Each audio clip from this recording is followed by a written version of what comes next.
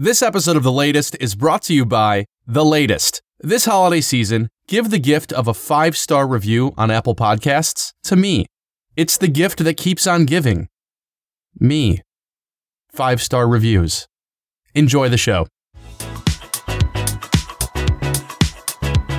It's Sunday, December 8th. I'm Greg Ott.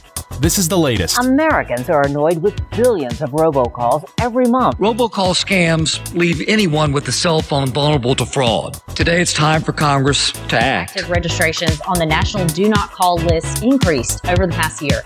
Those voices are discussing robocalls, the automated spam messages that combine the joy of telemarketing with the thrill of sending someone to voicemail. With more than 180 million calls placed daily, robocalls are among America's most prevalent form of lawlessness, narrowly beating out jaywalking, not washing your hands after using the toilet, and bursting into applause when the pilot lands the plane. Today, half of all phone calls are automated scams, the other half amounting to manual scams, where you're tricked into having a conversation when a text would have done just fine. The major breakthrough that made the sheer volume of robocalls possible is known as neighborhood spoofing, which makes a call seem as if it's coming from your phone number's area code. If you had hoes in different area codes, perhaps you'd be harder to deceive. The same kind of tech that powers Skype makes it possible for scammers to place millions of calls a day for just 0.006 cents a minute. An absolute bargain, considering 1-800-COLLECT charges $2.99 for the first 5.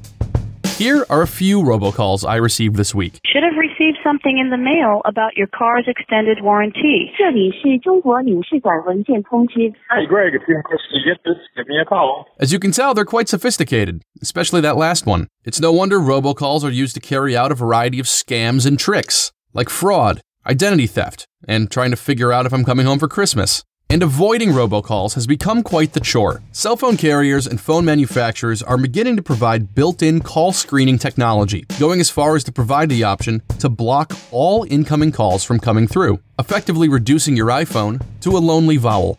Adding your number to the federal Do Not Call registry is moderately effective for avoiding traditional telemarketing, but it's useless for escaping fraudulent robocalls. It's the same problem as having a Do Not Murder list. It only works when Oscar Pistorius chooses to consult it. One reason robocalls have taken off is because of the sheer amount of user data companies are sucking down like lemon LaCroix at a dry office party. The terms of service agreements and privacy policies you ignore whenever you download an app make it possible for companies with loose data policies to sell your information to third parties. And whether it's a 5 a.m. dive bar or Jill Stein, nothing good has ever come from a third party. Your phone number might seem like a small thing, but as companies like Facebook continue to misuse and mismanage personal data, all these erosions of privacy will keep making our lives just a little bit worse. Your phone won't stop ringing, you get notifications when you pass certain locations, those ads where they put your last name in a weird sentence on a hat keep showing up. It's a Jones thing, you wouldn't understand. No, we do. Earlier this month, the House passed an anti-robocall measure that's on the way to the Senate, and it's expected to be signed into law by the end of the year. Now, obviously, this is not the most pressing issue of our time, but at least it demonstrates an issue that has a modicum of bipartisan support, unlike the impeachment inquiry where both sides can't even agree that it's not bipartisan. Because even though muting a phone call is easy, muting the nation's preeminent white supremacist is a little more difficult.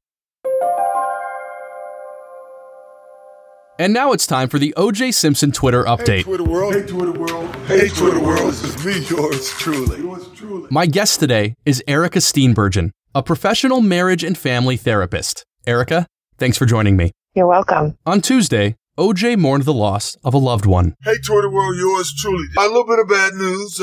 My condolences to the family of Pat Sullivan, 1971 Heisman Trophy winner from Auburn. A couple of years younger than me. It's kind of scary for me.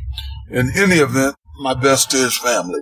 Well, tonight we got a heck of a game. Erica, what do you think about what O.J. had to say? I think it's pretty common for someone to experience the death of a peer or someone close to their age and sort of, begin to consider their own mortality as well. So I think that's an understandable response. Mm-hmm. And what do you think about O.J.?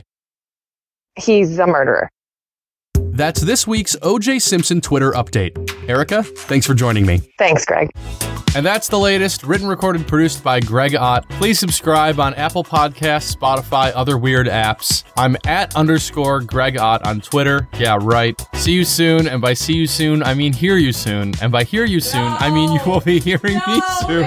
And by hearing me soon, I mean you... Dead. It's not even dead, because it had to be alive in the first place. It's a good bit. Please, spare the people. Oh my God.